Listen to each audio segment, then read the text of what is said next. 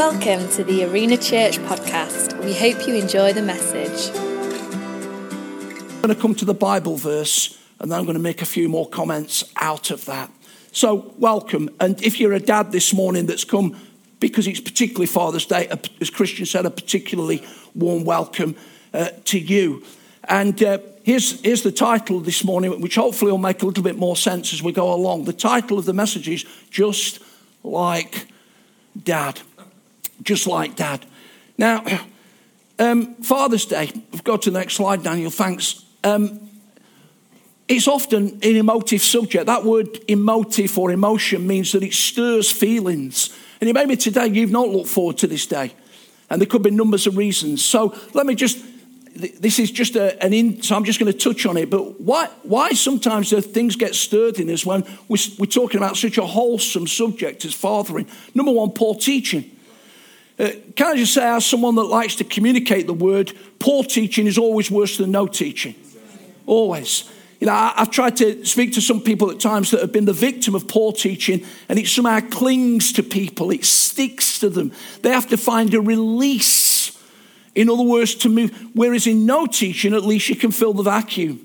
And the poor teaching is that, sadly at times, communicators, churches have portrayed God in a way that the Bible doesn't. If you were at First Tuesday 2 or 3 months ago, you'll be reminded that Christians spoke on Abba, Father, Romans 8, 15, 16. It's the Aramaic term. It's used deliberately in the New Testament that's full of Greek to emphasize the intimacy that God the Father wants with his sons and daughters. He's angry with sin. He's not angry with you. He loves you. He woos you. He cares for you. He longs for you. When you mess up, God still loves you exactly the same. If you're a dad this morning that lives with failure, God loves you. He's for you. He's around you. And so that's the first thing. Number two, bad earthly experiences. You see, you may have encountered in your journey, sadly, displeasure, disappointment, distance. I remember interviewing one of our young women that went on a journey of Assemblies of God ministry. It was an incredible day. One guy came and said that he lived in 37 different houses by the time he was 18. How many of you know that's dysfunctional? But God had called him to ministry. This lady came in and spoke about the distance of her earthly father and the pain that it caused her, and yet a call to ministry. It may be those things and worse. But again, I remind you this morning, and thank you for the team. I was sort of driving in this morning. I thought, we're going to have that song this morning. And Kevin, the guy, just landed it because he's a good, good father. It's who he is. And he's perfect in all his ways. And he loves you. Number three, binding attitudes. And so this morning, you feel a failure. You feel as though you've always messed up. And God's still for you. You feel as though perhaps you've been forsaken. There's friction. I was talking to one of my colleagues that is a senior prison chaplain that represents Assemblies of God in the prison ministry. And we're thrilled with our chaplaincies developed in Pentecostal circles, particularly in the last 15 years. And he said to me, he told me the story of the prisoners that he had a pastoral responsibility for, that on Mother's Day, every one of the prisoners made sure they sent a card to the mum. On Father's Day, nobody did. Nobody did. And then let me just go to the next slide and just mention these three things, because here's why sometimes it's difficult. Number one, there's an attack on fathering. The liberal Western agenda wants to completely deny the power of fathering in the earth.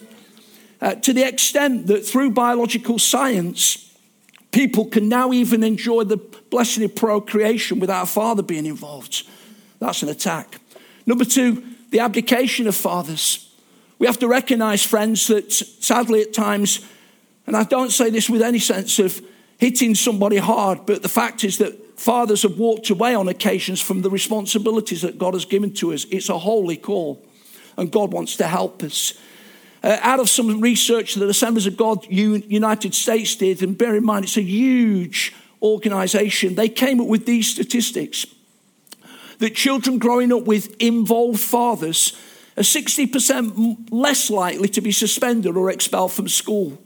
children growing up with involved fathers are 75% less likely to have a teenage birth. And children growing up with involved fathers are 80% less likely to go to prison. And you can't deny those stats. Let me just say that around our church, and please hear this morning, I'm thinking of all the caveats to make sure I try and work it. We've got incredible single parent mums that have done an awesome job. And we salute you, we honour you, we bless you, we praise you. But it doesn't deny the fact that God longs for a fathering spirit to be around formative years' lives for people, because it helps them and sets them up for a win.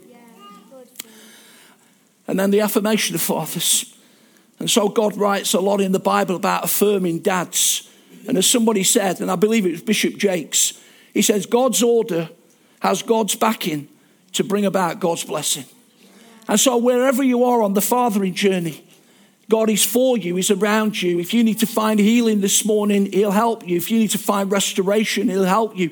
If you need to find some sense of repair in relationships, he'll help you. Because in front of you is better than behind you, and God wants to bless. Jesus, let me read that verse that Christian alluded to some weeks ago. Because you've not received the spirit of bondage again to fear, but you've received the spirit of adoption into sonship, and by him we cry, Abba, Father. So let me go to the Bible verse this morning. And here it is from the New American Standard Bible. Be imitators of God. The NIV says follow God's example. And the word there literally means mimic. Now, we're not talking about aping God in a false way. In fact, you can only mimic God when you found a relationship with him. And again, we're going to give opportunity for that later. But on this journey, we are called to mimic God. And this morning, to reflect the fatherhood of God. Now, mimicking we see on numbers of occasions. You know, a Premier League player does a daft goal celebration on a Saturday. The lads are doing on a Sunday out on the pitches. When Usain Bolt was tearing up the turf and running 100 metres in 9.5 seconds, you know, when everybody was doing it. And the Mobot with Mofat, and so we go on sport. So we all love to mimic. Yeah. Now then, let me put this photograph up. Forgive it's a bit grainy, it's a photo. This is my late dad. And he was born in the same year as our wonderful Queen Elizabeth, 1926. In fact, within a few weeks, she was born in April 26, Dad, May 22nd. And in June 30th, 2013, just coming up to 6 years ago, he went to be with his Lord. We had a baptismal service here. And Sharon's brother from Australia was with us, who sadly passed away last year. And we were all pumped up for the service. And my kid brother Simon rang up and says, Dad's gone. And so I had to sort of divert and go to Carlton and miss the service. And on days like today, I think a lot about my dad. Let me just say one or two things about him before we get to really what I want to say in the second part of the message. So my dad he fathered 7 children and brought them up with my mum. He never had a driving licence.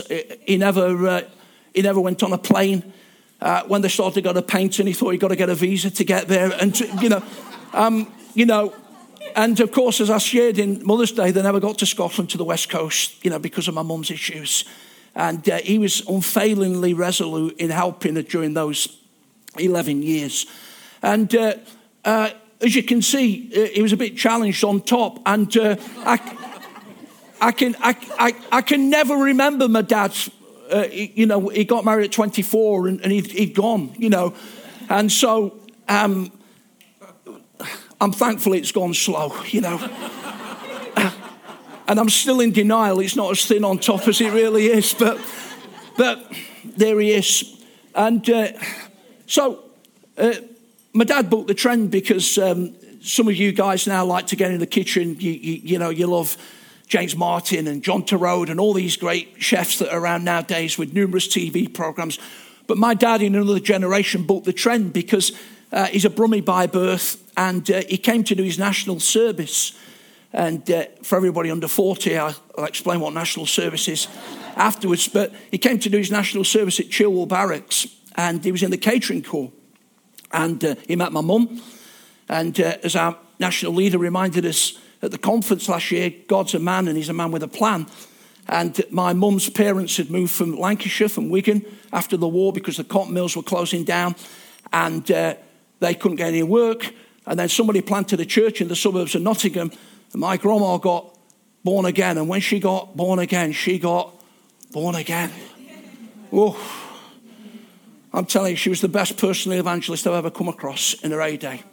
With humour, just not church, you sit her on a park bench for an hour. Anybody that sat there, they'd be challenged with where they stood with Jesus. Without feeling, it'd just end up friendly, Just had an incredible bit. Anyway, they got born again. My dad met my mum. They got married in 1950. And the rest of the say is history. And so he was a great cook. Oh, the natural habitat for my dad was the kitchen. And in that era, of course, blokes wanted the dinner on the table, cooking, but it was just what he was. And Sharon will tell you that it got a bit silly because on New Year's Day, we used to have this tradition as we grew up and started to have kids that we'd meet at my mum and dad's on New Year's Day. All the lads would go and play football on the park. And we'd come back and we'd have dinner. And it got to 22 of us. And somewhere he got a trestle table from somewhere right down the middle of the room. 22 of us. But I can always remember, and it always happened, he never sat at the table. He was happy behind mounds of mash, peas and carrots, as long as everybody else. And he wasn't perfect like none of us are, but he was one of the most selfless men I have ever come across. He never took anything to himself, never. And on days like today, I miss him, of course. But why do I put him up there? Well, as he got older, I started to get worried because Sharon and my siblings, 3 of each, used to increasingly say to me, you know what? You are becoming more and more just like Dad. Now, as he got into his 80s, and he put a little bit of weight on as he got older, as he got into his 80s, he had 2 dodgy knees. He needed a walking stick to get around. I'm thinking to myself, am I getting that old? But of course, I think it was more to do with a similarity of expressions and mannerisms. And in that sense, I think Sharon will agree with me. Out of my 3 brothers, or 4 of us, I'm most like my dad. Just like Dad. So, thinking about that this morning and coming back to our verse, be imitators of God. Be imitators of God. And this morning, whether you're a young person, young man, young woman, older person, a dad, a mum, a grandparent, you're on your own, wherever you are, for the last few minutes of the message, I just want to simply encourage us on this Father's Day that every one of us have the God-given opportunity to be just like Dad, to mimic him, to follow him, to reflect his ways. And this is the start because sometimes people want to see your ways before they'll listen to your words. They want to see you in action before you have the privilege of conversing. And so I'm encouraging us today, whatever the journey, to increasingly be just like Dad. You say that's impossible for me. I'll never keep it up. I'll never be able to do it. No, you'll never be able to do it in your own strength. Absolutely impossible. But there's a way to the Father this morning, and his name's Jesus. And when we come to him, he starts to make everything possible in our life. In fact, the more we get into Jesus, the more we realize that that's what really matters in life. It really, really does. So in verses 2 to 21 of Ephesians 5, which we don't have time to read this morning, here's 3 things that help us to reflect God. Number 1, I'm encouraging us this morning to live a life of love because the God the Father is love. And he says there that we are to walk in the way of love, verse 2, just as Christ loved us and gave himself up for us as a fragrant offering and sacrifice to God. There's a million songs, poems, lyrics written about love, and often they miss the mark. The love that Patrick was alluding to, that he's seeking to invade with the gospel of light in a few weeks' time. It's temporary, it's transient, it takes and then pushes away. It's often selfish. But the love of Jesus was completely different to that. And the Bible says that Christ loved us. It involved a price that nobody else could pay, and that we are his children. In fact, the Bible says that, behold, what manner of love the Father has lavished upon us, that we should be called the children of God. And then he says, if you want to be just like Dad, how about you living a life of love? And Christians, right, we love blokes in Arena Church. We love the balance that we've got. We love that there's lots of men come through the life of the church. And we get men. We are men. And we're real men. And we understand all the challenges. We've raised families. We're raising families. All the challenges that come to our lives. And we love the fact that men go on a journey of faith in Arena. We love the fact that you don't have to tiptoe in and tiptoe out because there's nobody else here for you. There are people here that want to stand with you and pray with you and bless you so that in manliness and in womanhood, we would truly live a life of love that is not soppy and wet, but is strong and powerful. It's a love that reflects the character of God. It's a love that validates the fact that we've come from darkness to light. It's a love that validates our discipleship journey. A new commandment I give you, that you love one another. And by this shall all men know that you are my disciples. And as someone says, the love of God to us and in us is not shallow or sentimental. It is agape love. It is rooted in the will of God. If I can say this, the love that took Jesus to die for us on the cross was rooted in the will of God. And he wants to lay that into our lives so that we live with a rootedness of love that takes us to places that we never thought possible. Number two, if we want to be just like Dad, then let's live as children of light. God the Father is light. And in verses 3 to 14, we get a list there, and I can only bullet point it this morning. But the Apostle Paul is encouraging these people to live no longer in dark, but light. So it's all right for them. But let me just paint you a picture of Ephesus for a moment. One of the great cities of the New Testament day, where there was this huge temple to the goddess Artemis or Diana, depending on what translation you read, where there were things that took place in the vicinity of that temple that could not be repeated on a public platform, and where Jesus came in the power of his gospel, so much so that the gospel caused a riot. We don't want to riot in Toulouse, but we want people to get changed. 50,000 days' wages were put on a bonfire in repentance to the gospel. Read about it in the Acts. An amazing turnaround. And William Barclay says the Apostle Paul lifted a standard which ordinary heathen people had never previously dreamed of. In other words, Paul's saying to this church that had been called out of dark deeds, live now as children of light, because as you do, you'll be just like Dad, because he's the Father of light. And three little things to think about that. Number one, it's pleasing. And as we've been doing our series of Stop It, we realize at times it's not a negative. But when we want to please God, there are red lights that he begins to put around our life and says, that's not going to be good for you. So if you want to please me, you need to come away from that and start to implement the ways that I talk about. And the list is there. The list of no longer being immoral and impure and greedy and obscene and coarse, because these things have no inheritance in the kingdom. And then of producing.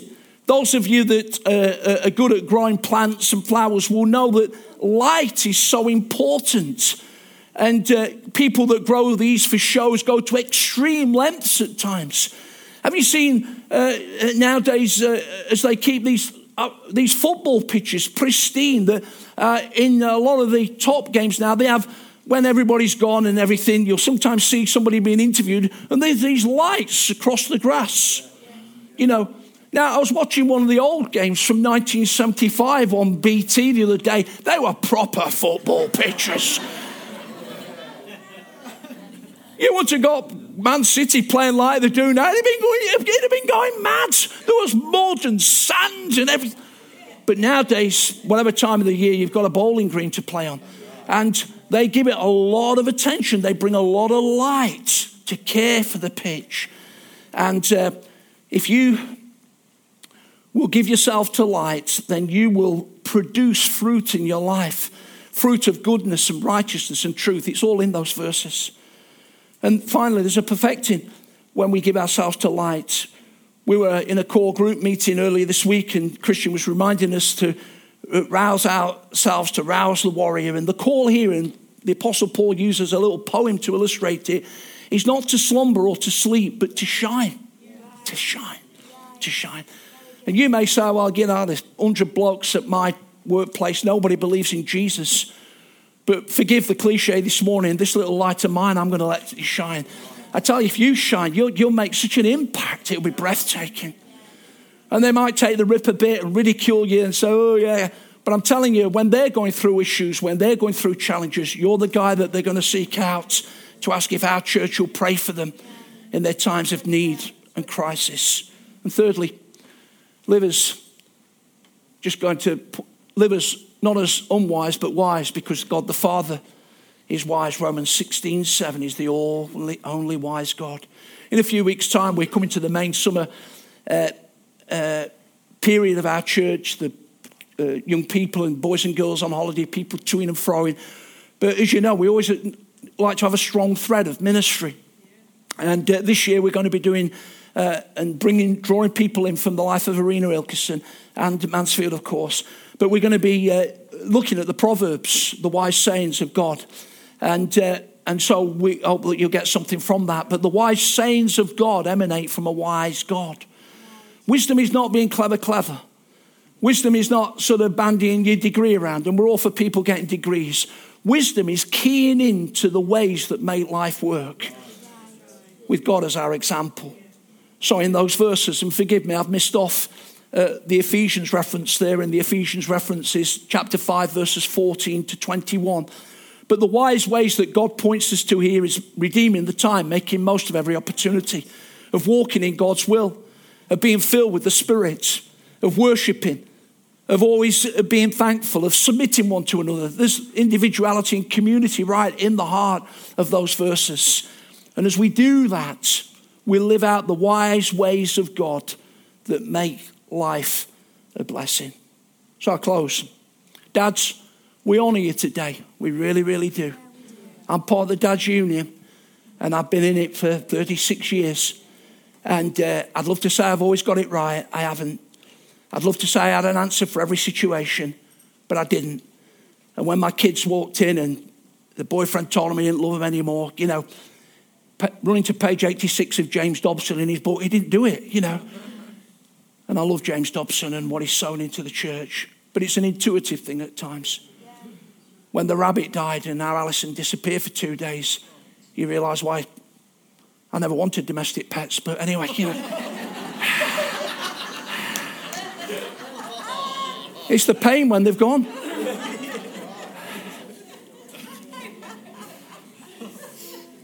When I'm waving my daughter off more times than I care to remember to go and live 12,000 miles back in Australia. And yet we're still on a journey. And I thank God for a great relationship with my 2 grown-up daughters that are now really great women, doing a great job. And now I'm in the grandparent season and granddad season, and all being well, a little later I'll see a couple of them. And that's just a real joy as well. So we get it. We get it. And if Christian and myself and the senior leadership team of our church can say, we're glad that we've not done it without Jesus. We're glad that he's been with us. We're glad that he's lifted us up. We're glad that we've been able to run to the Father and say, God, you've got to help us in this situation. And he's always been good. He's always been faithful.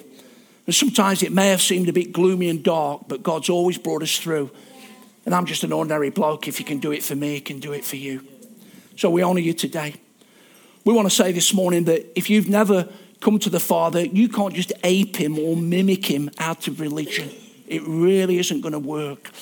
But this morning, the Bible says that I am the way, the truth, and the life, and no one can come to the Father but by me. And this morning, I'm going to ask for a response in prayer in a moment or two. And if you'll say, that's me, and I need Jesus, then I'm telling you, as you begin to grow in the faith of following Jesus, you will then be able to come and put into practice the privilege of being an imitator of God. And on this journey, friends, we just want to continually bolster the fathering spirit that sits over Arena Church. And as Christian said earlier, and we say it respectfully, some churches just don't carry it. And we realize there's a spiritual contest taking place for that.